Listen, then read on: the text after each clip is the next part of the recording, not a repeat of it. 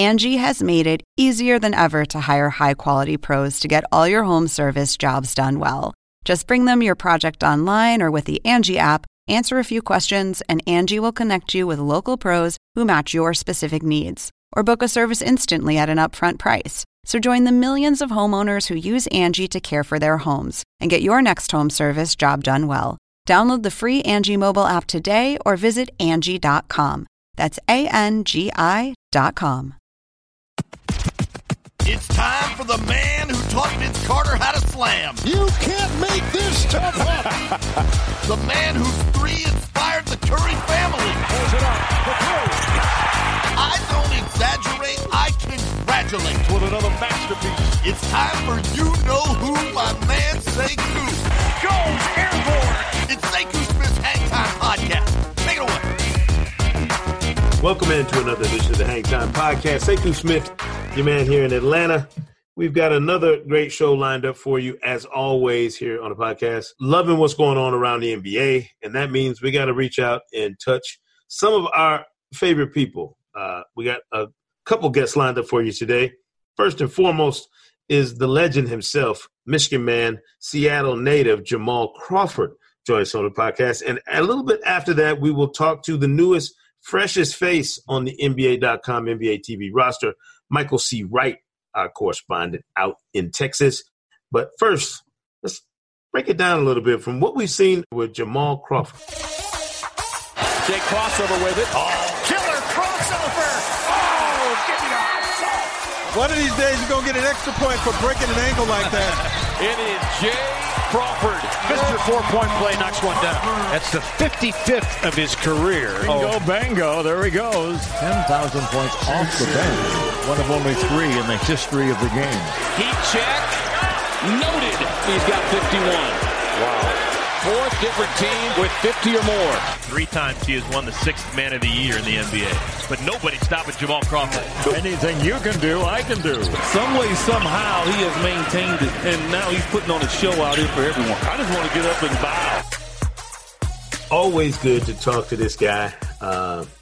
And I always make sure to point out he's a Michigan man. Don't anybody ever forget that. Don't forget that. My man, Jamal Crawford, joining us from Seattle. Man, how are you, bro? I'm doing good. How you doing? I'm good. I'm digging in on another season, man. And before we go any further, I know you ready. I know you have yourself in tip-top shape and ready to go. So give me an update. Like, what are you waiting? Just waiting to see what happens? Waiting to hear? Yeah, just being patient. I mean, obviously. I would love to start the season. It feels kind of weird because it's the first time in almost 2 decades that I haven't, start with a team when the season starts. So it's a little weird in that regard, but I'm just staying positive and staying patient and hope for something, comes up and something worth going to. So like you said, I'll be ready. I'm always ready and in shape and ready to go. It's just a matter of, finding a situation that will, want to have me and somewhere that I think fits both parties. I've been watching social media, and Karan Butler, a lot of guys been out there like beating the drum, like, "What's up?" Yeah. Why is this guy not on a team? And it got me to thinking, Jamal. I was having a conversation with one of your former teammates, Al Horford, the other day about how long guys play. If somebody played 10, 12 years, that was considered a fantastically long career. Right now. Guys are playing into the deep teens, reaching almost 2 full decades in the league. Do you think something has changed maybe in the training, the technology? I mean, what do you think has led to this generation of players playing so deep into these careers? Well, like Al said, I think, definitely the technology has improved and is still improving. There's always new ways to recover, to take care of yourself. We have so many different people that help out behind the scenes. You know what I mean? There's so much information you can get to kind of, even when you're not with the team per se, like, at the training facility or whatever, you can read up on, they give you information. So there's different things you can do to help recover. But like I mentioned before, I think the physicality of the game, not being as physical, it's not as taxing on your body, So with that, I think you play longer as well. As long as you stay in shape and stay active and stay doing what you do, I think you have a better chance of playing a longer period of time. So much of it is now the amount of money, time, and energy everybody spends, even outside of their team. in physical preservation and training and off-season. Like, I know you play ball year-round. I've been out there in the summer. There's no days off. Yeah, you playing all the time. How do guys not break down playing as much basketball as I know y'all play? Because even when, a team could tell somebody, hey, man, take a month and relax, and you had a long season, just chilling. Like, y'all go find a game somewhere. Well, see, the way I always looked at it and viewed it was a little bit different. I looked at it the opposite way. So, obviously, let's say you're in New York and you have a job there and you're based there for a year, right? Mm-hmm. But you were living in Los Angeles the whole time, so you took that job in New York. Well, when you come back home to Los Angeles, in the summer or whatever, and you haven't turned on the lights in the house or started the car in a year, or, a long period of time, they may not work as smoothly. The lights may pop or the car may need a jump. You know what I mean? So the way I look at it is, as long as you're already in shape, you keep your body going, even if it's not the same intensity level as the NBA games. As long as you're playing, you're doing yoga, you're staying active, I think it's better for your body. It's not the shock to your body when you take a month off or 2 months off to come back and then things start hurting and not working as smoothly or as properly. So for me, I've always looked at it that way, and it's worked. Going on almost 2 decades, I would say that was one of the main things that kind of worked for me. Yeah, that's interesting, man. I think it's just a really interesting topic. I'm going to explore it deeper this season, too. I really am. I'm going to start talking to some vets and guys who play deep into their careers to find out what's been the key, what worked for them specifically. You're a guy who didn't transform physically. Like, you didn't gain 35 pounds before, you see some guys that come in the league and look one way and they get that man weight on them. Like, I remember when LeBron first came in the league and he was already a physical specimen, but what he has become since then morphed into, right? Yeah. Yeah, it's just mind boggling. How did you not pack on all that extra poundage and still stay as viable as you have all these years? I know everybody knows you like the crossover king. I mean, that's not the handle has always been next level, but was it strictly about skill level for you and just knowing how to continue to hone those sharp skills, or was it something else? Because you obviously, like you said, you never weighed 220 pounds. You never got huge. Yeah, my quickness was more of an advantage. I realized that I wasn't going to be, have the LeBron physique or, even Michael Jordan for that matter, because he was 6'6", 198 at one time. Then he got to 214 after taking those beatings from the Knicks and from the Pistons, and he got stronger. And I wasn't going to be able to put that kind of weight on. So I said, how can I look at it another way to kind of fit my game and fit, how I play? And I thought just being quicker, being more crafty, I thought, and that goes into the skill set as well. And then after that, I've seen the NBA kind of transform as far as, like I said, the physicality. So now if you can shoot the basketball and if you can handle the basketball, in the NBA, you're kind of unguardable, because it's like, okay, if he's a shooter, run him off the line, put him on the ground and make him make a play. Well, if you can do both those things, well, now you're unguardable, So I thought you would always have success as long as you can kind of do both those, kind of cover both those main bases. If you can shoot and you can dribble and make plays, I always thought there was a place for you. You see guys now, you see Steph Curry, you see Steve Nash winning 2 MVPs, you see Steph Curry doing the same thing. And it's just like, when those guys aren't the biggest guys, the most athletic or, but they're so skilled and they're so crafty and they know angles and they know how to manipulate the game, so to speak. So, I thought I could kind of fit in that mode rather than be a physical specimen. Everybody has a different kind of path. It's just very unique. I mean, you've had an interesting journey in that you have played for several franchises that have a very interesting history. You played for a Warriors franchise that for anybody that's not 17, this might be breaking news to you. The Warriors have not always been. They did exist, right? Before. You know what I mean? Like, I know it's hard to wrap your head around that if you're a team. It is. There was a time when the Warriors weren't championship caliber. You played for the Clippers, who don't have the greatest history in terms of being a. How strange is it to you now, looking at what the Warriors have been and continue to be potentially into the future, and what the Clippers are now, knowing what you know about those cities, playing for those teams, those franchises, and what the view is of them now, as of right now, in terms of where they are? So the Warriors, to answer the first part of that, the Warriors, I was there right after the We Believe. right? So that was after Baron Davis, Monte, Steven Jackson. Those guys were there. And then Baron left. So I still got a chance to play with Jack and with Monte and those guys. But the one thing I respected so much about them is even though we were going through a tough time when I was there, because I came over, right after the season started, the fans were there every single night. Like their energy, I was like, this is unbelievable because we weren't the We Believe team. We were kind of in transition, and it was just to see the energy, and it was electric in there every single night. I'm like, wow, if they ever get back to that We Believe era, it's going to be crazy. I didn't foresee, obviously, the championships and the run they've been on, but I just knew the fans were always there. So I've always respected their fans. And obviously they gained a lot of new fans as well. I'm into that arena every single night. I had nothing but respect for in that city. And obviously they'll go down as a dynasty. 20 years from now, we'll talk about them, all the finals appearances. In a way, they kind of changed the way some kids and how basketball is viewed, because for a long time, it was like, oh, you can't win a championship being a jump shooting team. Right. These guys got two of the best shooters ever. And then KD came. And now you got three of the best shooters ever on one team, and they won that way. And so I think they'll be talked about and appreciated a lot more, decades down the line.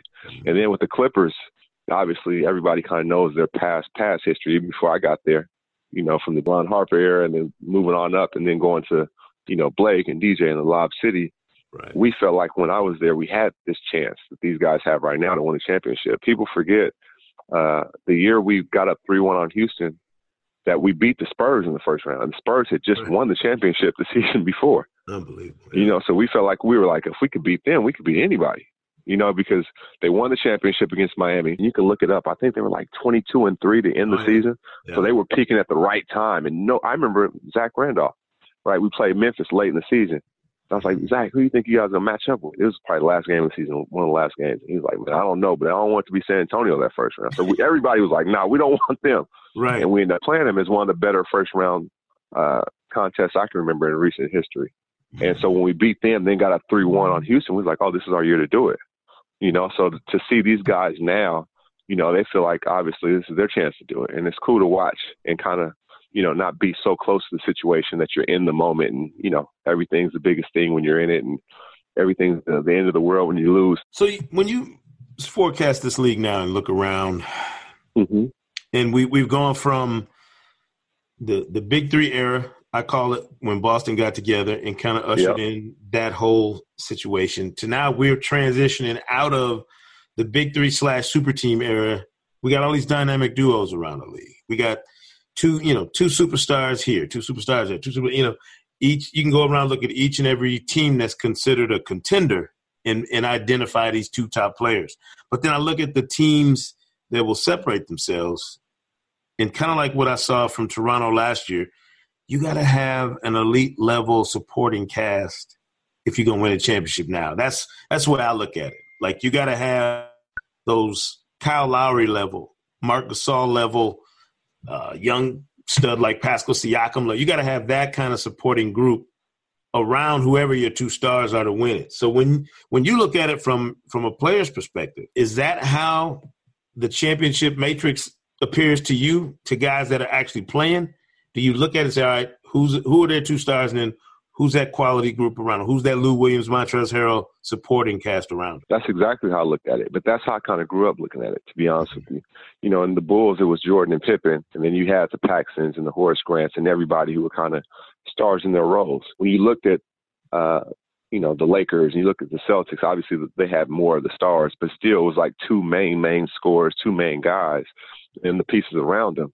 And I like it better this way, to be honest with you, because it to me, it takes a little bit more figuring out, how are these pieces going to work?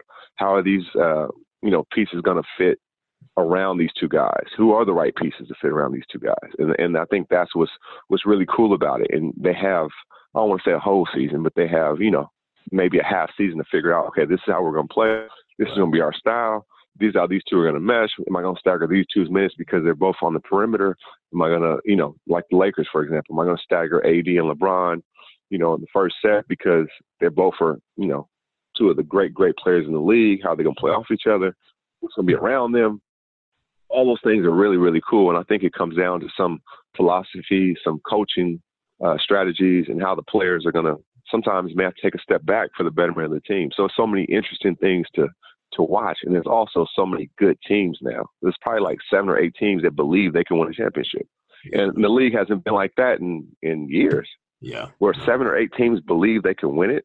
And that's what makes it more competitive and it makes it cool. So I'm watching every game and just watching different matchups and different things. And it's really cool to see. And I think the league's in a really good place. You're on a certain part of your career after all these years in, but when you look at the young players, and I know you are plugged in with so many of them, but who are some of the young guys that you really enjoy watching in today's NBA and that are on the scene now? And like I said, I know you know all of them. They all know you. A lot of them have probably been through to play in the crossover league. But who sticks out in your mind, just guys you enjoy watching play? Wow, that's a good question. There's so many young guys. I really like the guys who really love the game, who really have a true passion for the game. And I think, obviously, I love watching Booker and Ayton. I love watching Ja down in Memphis, Donovan Mitchell in Utah. There's so many guys. Is Greek Freak still considered a young player or no? I don't know. I think he's kind of. I don't know either. He kind of may have graduated, right? I like Embiid. Obviously, I like the way Jokic plays and how he style of play. There's so many guys out there, who is so much talent, and they're so young, and it's so cool because you get a chance to watch some of these guys, like we talked about, the next 15 years. Yeah. And then there'll be somebody else coming. I still love watching Kyrie. He's not the youngest in NBA terms, but he's must-see TV. I can't wait till Kevin gets back. Yeah. Obviously, LeBron. There's so many great players. I like watching Dame. There's just so many great players to watch, and it's just so. Even a guy like Chris Paul, right, and who I played with, just watching him because now I know he's playing a different game. Like he's playing with his mind first. How am I going to set this up? How am I going? You know what I mean? So it's just different challenges along your journey, and it's just really cool to watch all these guys evolve and keep going. At the end of last year, you kind of sent up a flare. Just a reminder for anybody that was curious, you still get buckets, And I remember people like, man, I remember the night it happened, Twitter was going berserk. Like, yo, this dude is still getting, can still get 50.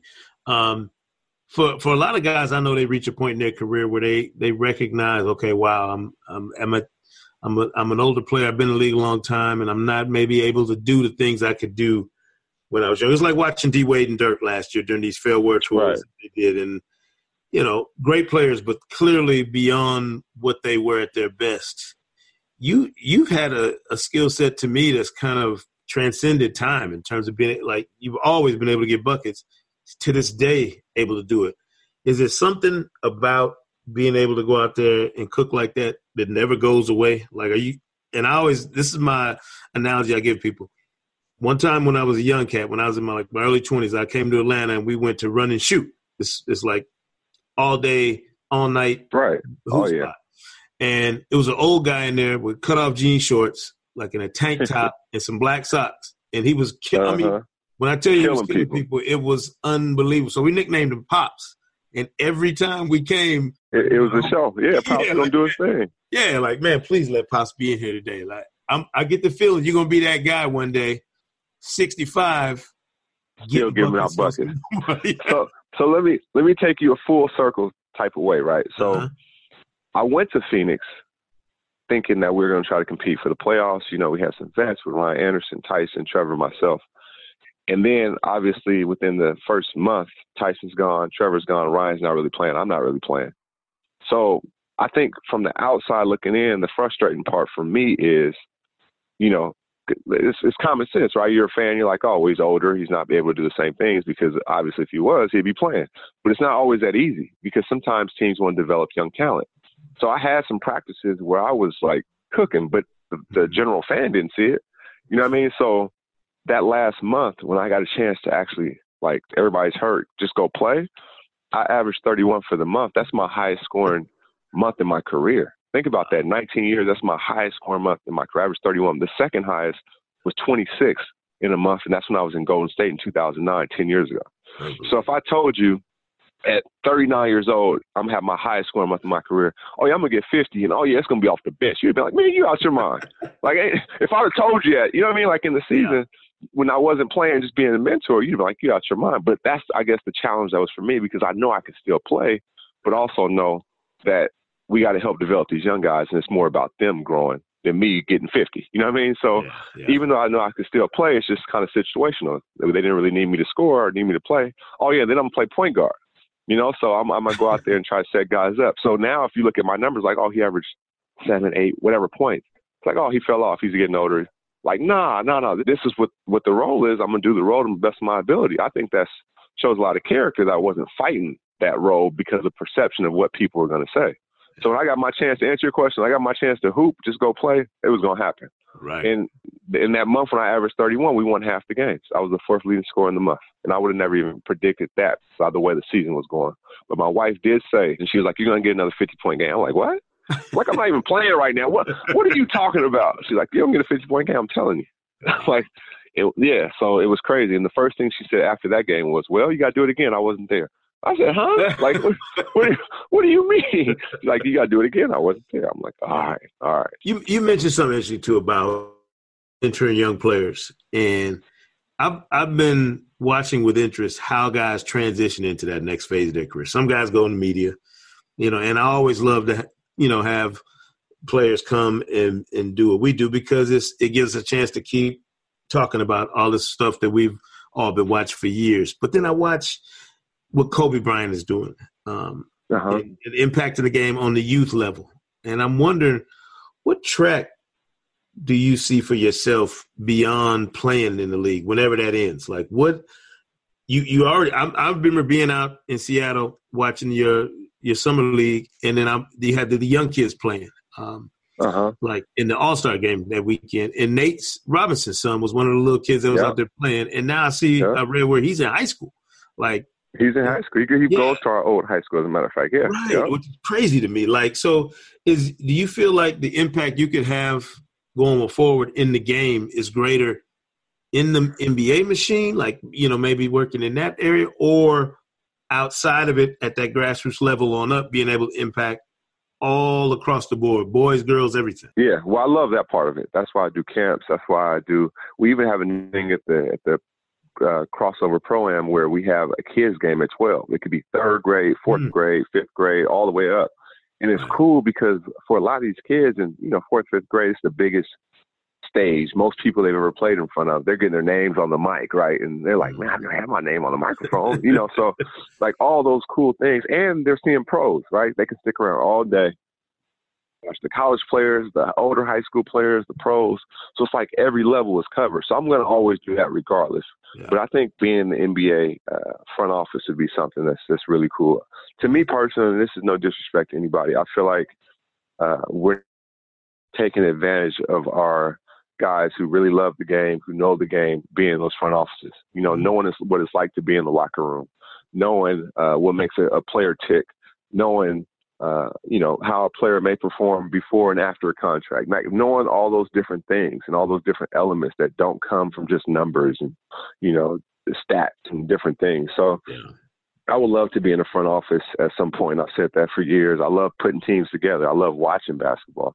I'll go to a 24-hour fitness or LA Fitness and just watch guys play. You know, maybe I'll jump in the game, maybe I won't, but I'll just watch and see how teams are put together and how things I'm looking for. So it's just, you know, I know for a fact I'll be around the game, grassroots level, regardless, because I've been doing that for years, even if it's not, you know, documented, but also in the NBA level. I feel like we need more basketball minds in basketball. Yeah, you're a lifer, dude. You're a hoops lifer. I've already figured that out. Like, you're gonna be around this game forever. I told you before, my best friend lives in Seattle as an assistant principal at Rainier Beach. So when I was my first time being out there, he took me to the Rainier Beach Community Center. And like where I'm from in Michigan, we love playing basketball. Like playing pickup ball with your boys, that's just a thing that you do. And I, being naive, my first time being out that far away from home, I didn't realize how universal that was. Like that we would get to Seattle and I'd be there for 2 weeks and we play ball every day for 2 straight weeks. You know, at that same community, and the same dudes would be in there day after day. And I thought, yo, this game is universal in that when you love it, you love being around it. You're going to go to the gym every day, and it's not going to seem like a task. And for you, It's never seemed like a chore for you. That's what I've always appreciated about your game, man. And about you in general, you love the game in a way, like you said, not everybody loves it the same way. That not everybody has that passion. And I hope you never lose that, obviously. Oh, no, I'll never. I have a T-shirt that says Ball's Life, and I wore it. My wife was like, that's an understatement for you. Like, for me, it's a whole different love. Like, it's a whole different anything, and it'll always be that way. And it's just, it grows stronger, and there's different ways to kind of channel that. Obviously, when you go from playing to not playing to, all the different battles of whatever it may be, from starter to sixth man to like your journey, whatever your journey is. But there's different ways to, like, a lot of times this year when I wasn't playing, I got my first DNP this year, by the way. But when I wasn't playing, I remember going after the games to work out that night, like in the practice facility. And I know like other teams would come in there because their food was in there. They get food before they go, they play, and they were looking like, wow, like 19 years in, still working out the game. Like, yeah, I loved it. Somebody was going to play one-on-one with me. I was going to play one-on-none, and me and Netso, right? So I'm out there just playing. Imagine I'm playing against somebody shooting and going through workouts and things, but you just love the game. You just love it. And I'm, like you said, I'm a lifer, so I always do that. Man, that's what's up. Now, listen, in the meantime, my campaign this year, I'm with Karan and everybody else. We got to get you and Joe Johnson on somebody's roster. Like, that's our mission. Right. You got too much ball left to be sitting on the sidelines watching this. Yeah, it's definitely weird, and it's definitely interesting because, you can say, you can play a mentor role, you can still play or whatever. So it's interesting not to be playing right now, but I'm just going to, leave it in God's hands and stay ready. So I don't have to get ready. But one thing I will say is my career didn't take off until I started getting vets around me. And I'm sure some experiences you have to go through your own, but the vet can be there to kind of guide you or help you or save you some time from not doing something because they did or been through it, or just solid advice. I don't think you can ever have enough of those guys in any sport and in life in general. If you're in the acting industry, if there's a vet actor who, been around and knows the ins and outs, I think it makes things a lot better. So. Yeah. We'll see how it plays out. Elders, man. You always learn from the elders. You learn from the example, the wisdom, and everything they do, man. And I think there's a legion of players in the league right now who have learned from you. So we're going to see how it plays out. If you get tired of, carpooling and need a little short break, come to Atlanta. You can stay at the house. We get you on NBA TV. I'll go talk to somebody right now. Right. You got too much to give to be away from the game, man. We always appreciate you. You know that. I'm gonna take you up on that one day. Thank you. I appreciate you.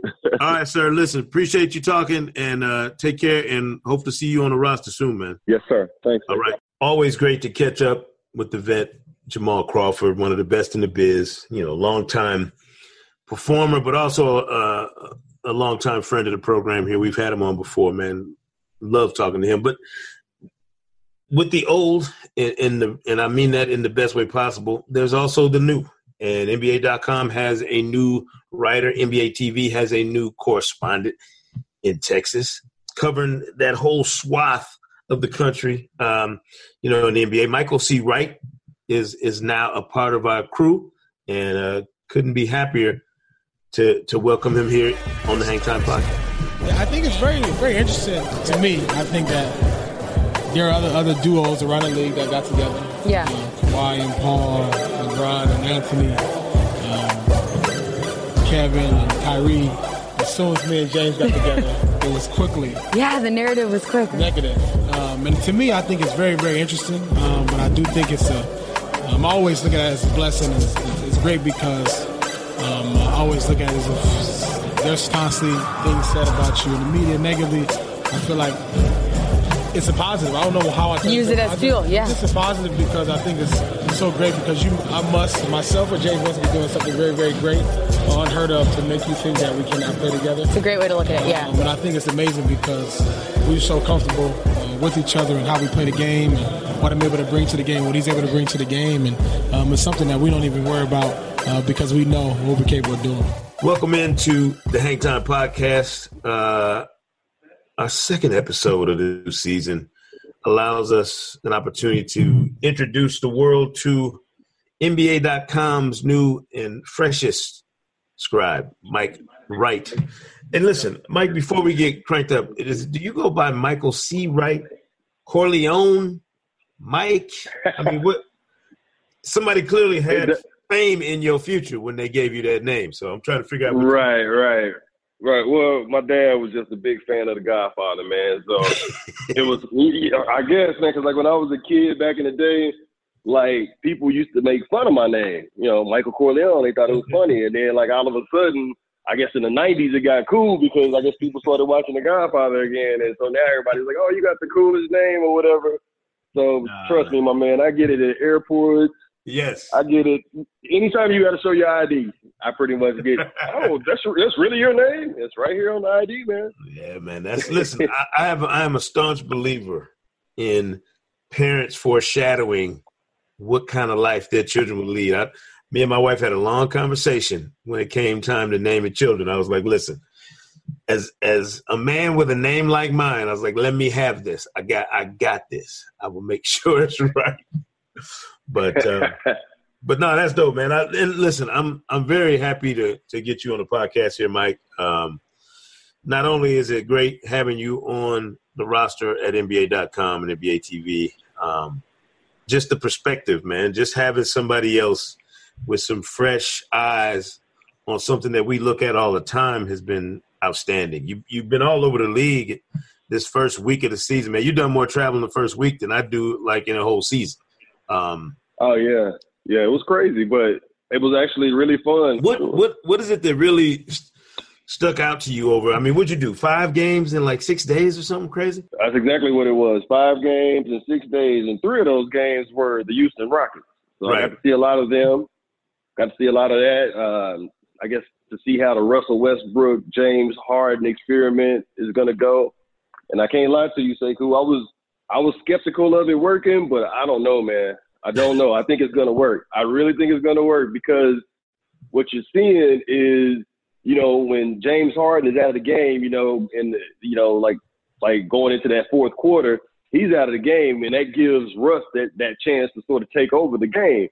And then he comes back about midway through the fourth. James comes back. And now, Russ is kind of, he's gassed up. He's ready to go. And the next thing you know, you see James throwing Russ lobs and stuff like that. He's cutting to the basket and making plays that way. So, like I said, I was skeptical because both of those guys are really ball-dominant players. But, man, every game it's looked better and better and better. I mean, you saw, like, the last 2 games, Russ, he had a triple-double, and then he was like an assist away from a triple-double here the other night.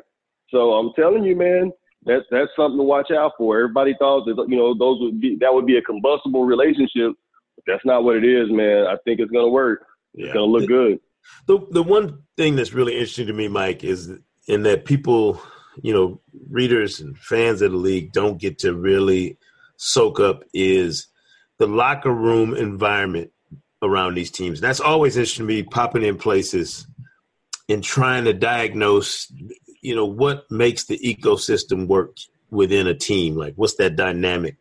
And when CP was there, and I was in Houston the past couple of years for games for the playoffs, 2 years ago, 3 years ago, like all the way to their run against the Warriors when they lost in Game 7.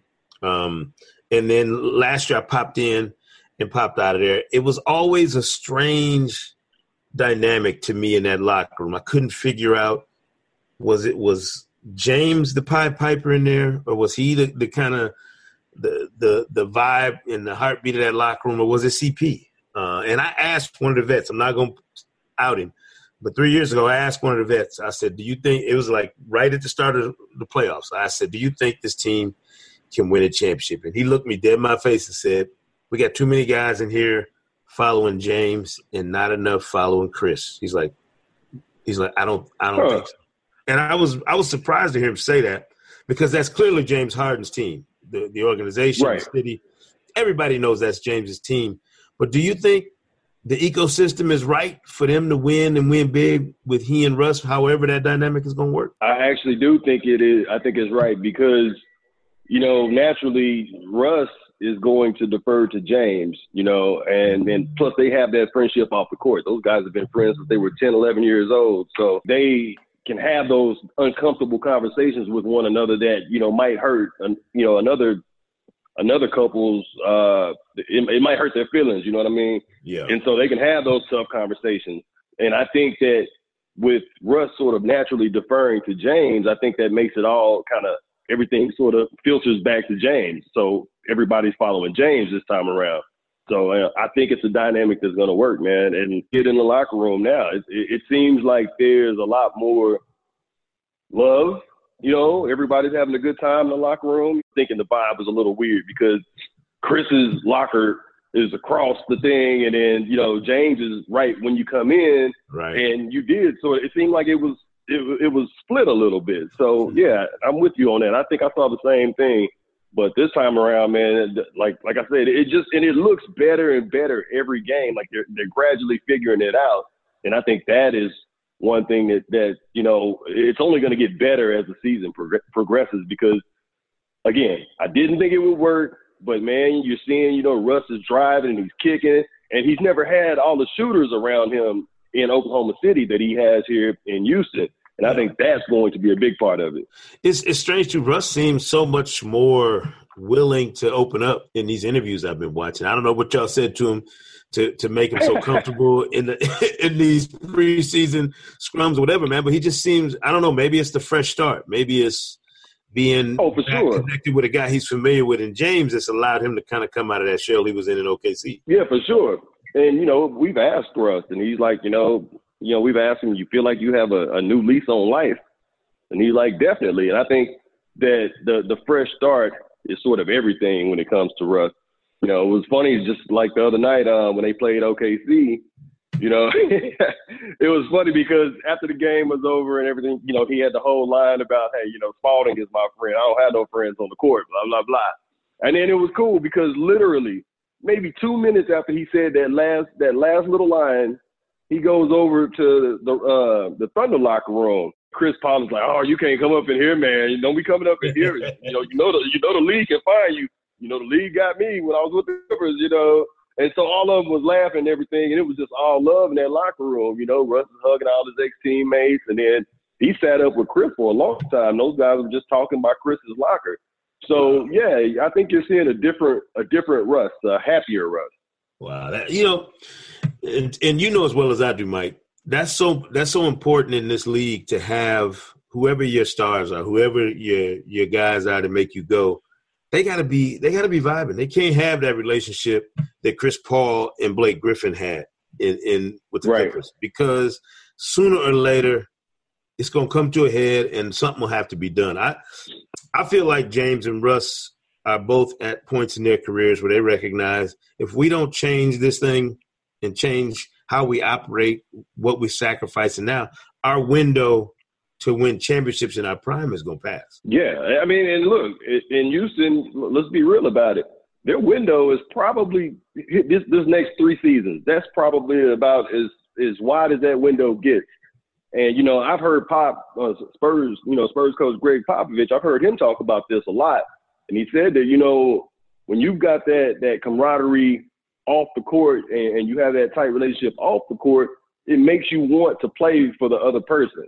And I think that's huge. And a lot of people they underrate the value of those relationships and that chemistry. A lot of people think, oh, I can just put together, these 3 or 4 great players or 3 great players and we're going to win championships. It does not work that way, man. And you've seen it. You've seen it where, and because I wish KD was ready to play right now, because I want to see how that dynamic plays out with the Nets. Definitely. Again, it's all about those relationships, man. And sometimes you can have mediocre talent and those guys can come together and play above what their talent level is because of those relationships. You mentioned Pop, and the rest of us are doing what we always do, Mike. We forget about the Spurs. We overlook the Spurs. You're writing them off. Yeah, I mean, we just kind of taking them for granted. And then I looked up and I'm like, wow, they cooking a little bit early, which is not necessarily a Spurs thing to do. You know what I mean? They don't necessarily come into a season feeling pressed about getting off to a great start and all that sort of stuff. Do they have a little bit of an energy boost, you think, getting DeJounte Murray back and just kind of recalibrating with that crew that they have down there now? Yeah, I think so. But look, early on, I'm thinking, the Spurs ain't playing nobody, man. I mean, they opened up with the Knicks, and they opened with the Knicks, and then they had the Wizards. So you're thinking, those aren't great teams. And then they get Portland the other night, their last game, right. And they were able to outlast the Blazers. And the Blazers got a mean backcourt with Dame and CJ. So you're thinking that, okay, maybe this is the time that the Spurs come back to earth, but they ended up winning that game. And I think they're rejuvenated because of DeJounte Murray at the point guard. He's back, but, Derek White sort of had his coming out party in that opening round against the Nuggets last year in the playoffs, and he's back, and DeMar DeRozan, he's kind of worked on his game over the summer. He's going to be more comfortable going into year 2 in the system. And then you got LaMarcus Aldridge. We all talk about how his game is dated. That mid-range game is dated. Same thing with DeMar. But hey, man, those guys are making it happen with those outdated games. You know what I'm saying? So it's been good to watch because I think they've got the ingredients to do something special. I'm not saying they're going to win a championship, but they're going to surprise some people. I could see them going and winning. Going into the playoffs and winning a round at least. Yeah, I can see that. It's weird too. The West has been talked about, and everybody has their own set of, what they think might be the top 6, and then those 4 teams maybe after that are going to be battling for those last 2 spots. I think it's too early to really go beyond that first 6. I'm in whatever your 6 is. I think Dallas to me is kind of an intriguing team, Mike, in that if Porzingis and Luka Doncic can crank it up on a consistent basis with a reasonably quality supporting cast, they become a real X factor in the West to me, because I think Porzingis is probably one of the better two-way talents for a guy that never gets credit for being as good defensively or as a rim protector as he is. And we have also maybe forgotten about just how good he is because of the injury, and we hadn't seen him in so long. But do you feel like Doncic is ready to take that next step on a team that's going to be playing meaningful basketball into the spring, or is there still some polish that needs to happen for him? Nah, man, I think it's happening now, right before our eyes, to be honest with you. I saw the other night that they were playing the Pelicans in New Orleans, and New Orleans got on them early. I mean, just blasted them early on. The next thing you know, that fourth quarter comes, and I want to say that Porzingis, like you were talking about, his supposed issues with rim protection. Shoot, man, I think he had like 3 blocks in the fourth quarter. Yeah. And Doncic, I mean, he had just in that fourth quarter alone, I probably saw 4 or 5 passes from him where I was just like, whoa, like he's nasty, man. I didn't know he was as good as he is. And no, I'm with you. I think that Dallas is going to be very good too. And you were talking about like these top 6 teams or whatever, and we all have these teams that we think can be there at the end. And the thing is there's going, in my opinion, there's going to be some teams that we expected to be there that won't be there. Yeah. And, I don't know who that is. I think that the Blazers are sort of a prime candidate to be one of those teams that maybe they won't, they won't necessarily live up to expectations. I'm not saying they would, that's going to happen, but I'm saying they seem like a prime candidate to be one of those teams because, like you said, the West is nice right now. And even New Orleans, man, New Orleans' record is not indicative of the type of team that they have out there right now. I mean, they've been playing without Zion, and then, Drew Holiday's been hurt too. Yeah. And, man, Brandon Ingram, man, I don't know how much attention you've been paying, but he's been playing his butt off, man. He's been playing his butt off. And, you can tell he's playing with the chip on his shoulder because of, getting traded from the Lakers and everything and the contract stuff. I'm telling you, man, that dude is going to open some eyes this year. And the thing is they don't have Zion. They don't have Drew. But if they can find a way to sort of just kind of rally the troops and just play 500 basketball until Zion and, until they're fully healthy, I think they're going to be good too. I was telling somebody, that the way the league shifted in the summer made for so much more intriguing regular season basketball. Like last few years, the Warriors are clear favorites to win this whole thing. And, you know, when you win 3 out of 5, I don't think it's even up for debate that that's the case. But it was never a situation where I was looking as deep down the ladder on either side, East or West, and saying to myself, well, what is this? Which one of these teams has an opportunity to move into a championship space or to compete or to play at a high level? And then this summer we get all of this movement, Mike. And I'm thinking this is the first time in all the years I've been covering the league where I was this confident that there would be a legitimate 7 or 8 teams that could get to the finals, and any number of them could win it. I didn't even see Toronto coming last year. Of course, they made moves throughout the course of the season, so we don't know who will be on which rosters. But can you remember a time when there was this many teams who had a legitimate shot and not that pie-in-the-sky training camp? Oh, we want to win it. You know what I mean? Like a real the training camp preview. The training camp preview quote. This is talking about winning championships in training camp. Everybody. Right. No, I'm with you. I think we all said it when we saw the movement, the player movement over the summer. I think everybody was saying like, "Wow, it's wide open now." But you know, it really is. And the thing is that for the last 4 or 5 years, it's just been, you know, Golden State. Who's going to be Golden State? Who has a chance to be Golden State? We were going into every season saying, which team has the best chance to unseat the Warriors? You know, right now the juggernauts look like, at least in the West, it looks like Houston and the Los Angeles Clippers right now. Yeah. But as you know, the NBA season is one of attrition. So, you know, a lot of it is going to come down to, you know, who's healthy, who happens to be playing the best basketball at the right time, you know, and it's nice to see those types of things be, you know, the things that determine, you know, what these teams do, as opposed to, golly, you know, can we get lucky and beat the Warriors? You know, can we luck up somehow? And that's not the case anymore. You know, it's going to be a lot of competitive basketball early on, and like you said, the regular season is a lot more intriguing. And these games, I think, mean so much more now. You know, like with the NBA, the season is so long. You know, you can lose a game here and there. It's not like that now. You know, like, and I'm looking at the Spurs, and I'm like, you know, they're doing what the Spurs do. You know, you beat the teams you're supposed to beat. You know, and you win at home and stuff like that. And by doing that, like at the end, when everything matters, when you're trying to fight for playoff positioning, you're in a good spot.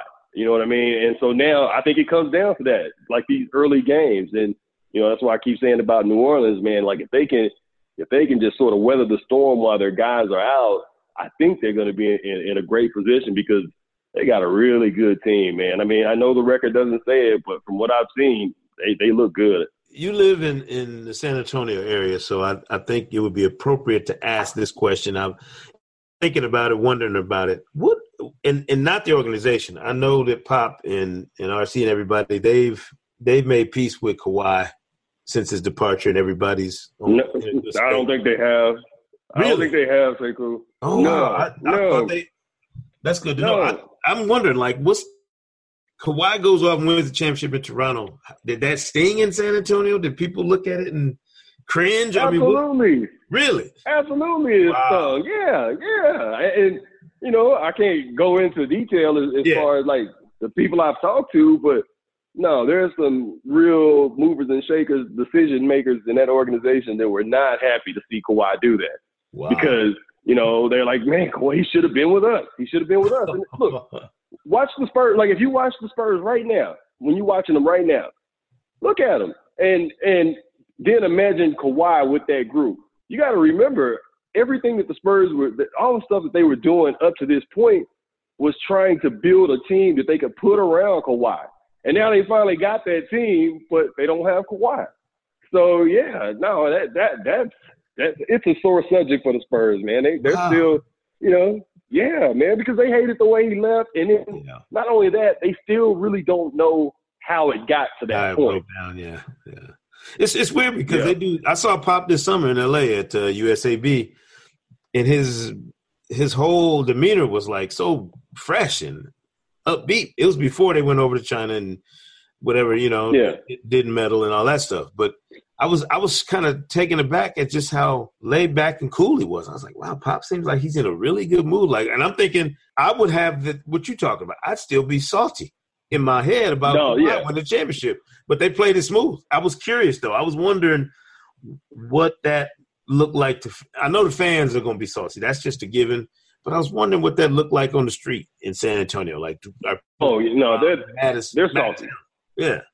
Yeah, they're salty. But like Pop, I would say I would not include Pop in that group. Yeah. You also have to kind of look at Pop's life circumstances, Over the last couple of years, he's had a really rough go. I mean, he lost his wife, and then, and as a matter of fact, because when Media Days started up, that was one of the questions, like, Pop, how are you doing? You've had a rough go. How are you? And he was just telling us, he was like, all of us go through things in life or whatever. And, it's always great to have friends and people that support you and love you and stuff like that. And, if the worst thing that ever happens to you is losing a basketball game or not winning the championship, if that's the worst thing that happens to you, then you've had a great life. Yeah. And so, that's just Pop. Pop has that life perspective about him. So, no, he's not going to be too salty about it. But I guarantee you, there's plenty of people in that organization that did not like to see Kawhi winning another championship with another team. Wow, that's interesting, man. I was on my mind too. I was like, I'm gonna make it a point to ask you about that because I was really wondering.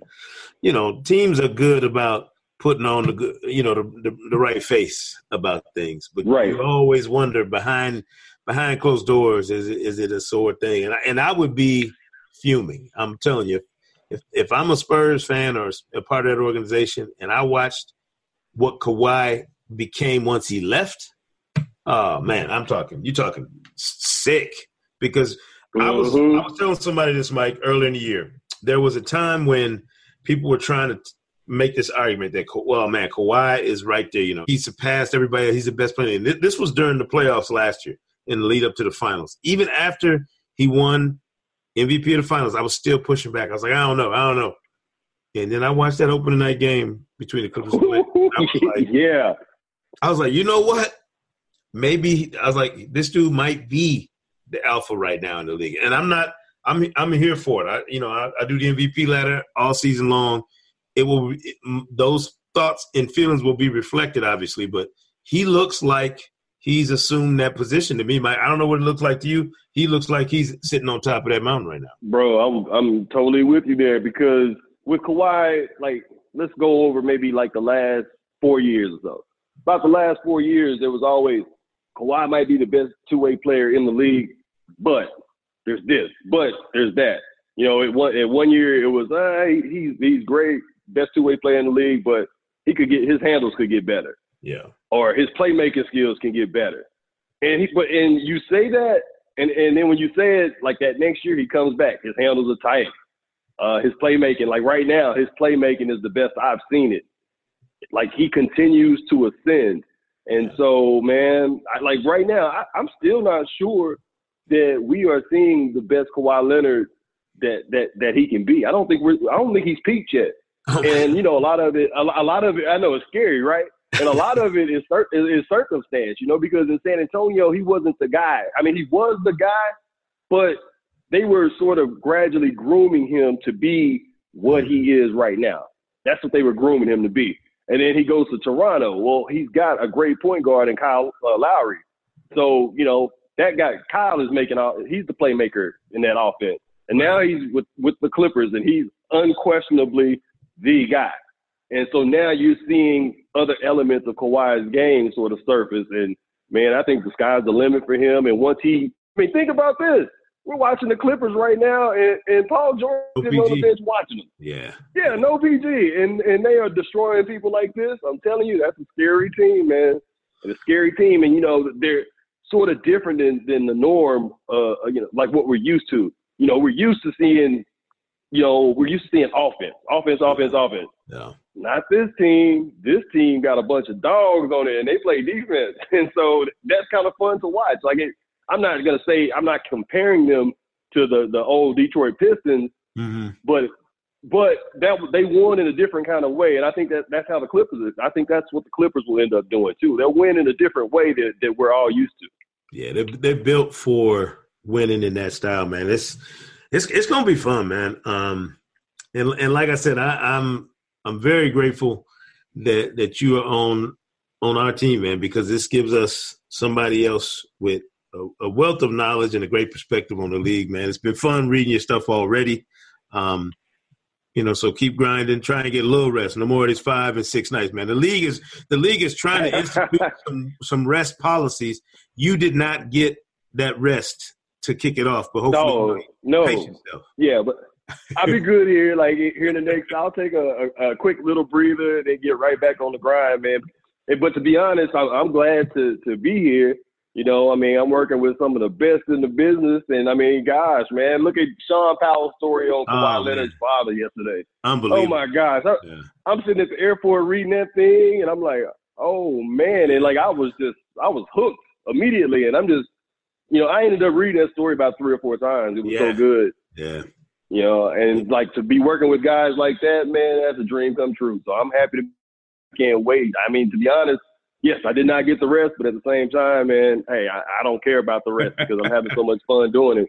No doubt, man. We appreciate it, Mike. Look, we'll be checking back in with you throughout the season, man, on the podcast. See you on NBA TV and keep grinding, doing your thing. Everybody make sure you check out Mike's stuff on NBA.com. And that story that you mentioned, Sean Powell did about Kawhi Leonard's father, and it's such an unbelievable read, and it crosses so many different lines, not even just about sports. It's a life story. I sent it out to all the people, all my friends and family members who don't even care about the NBA. I wanted to make sure they read that kind of stuff, man. It's kind of quality content you're going to get on NBA.com. So appreciate you, Mike. We'll check in later, man. Keep doing your thing. We'll be reading. We'll be watching. All right, my man.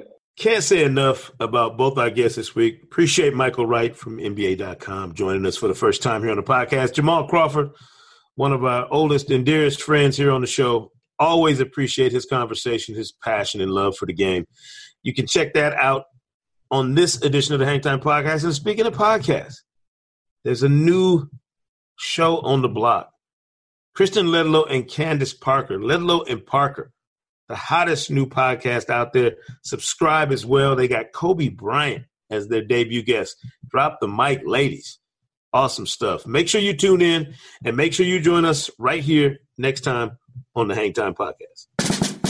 I'm Kristen Ledlow. I'm Candace Parker. And this is Ledlow and Parker, our views on the league that leads the conversation around sports culture.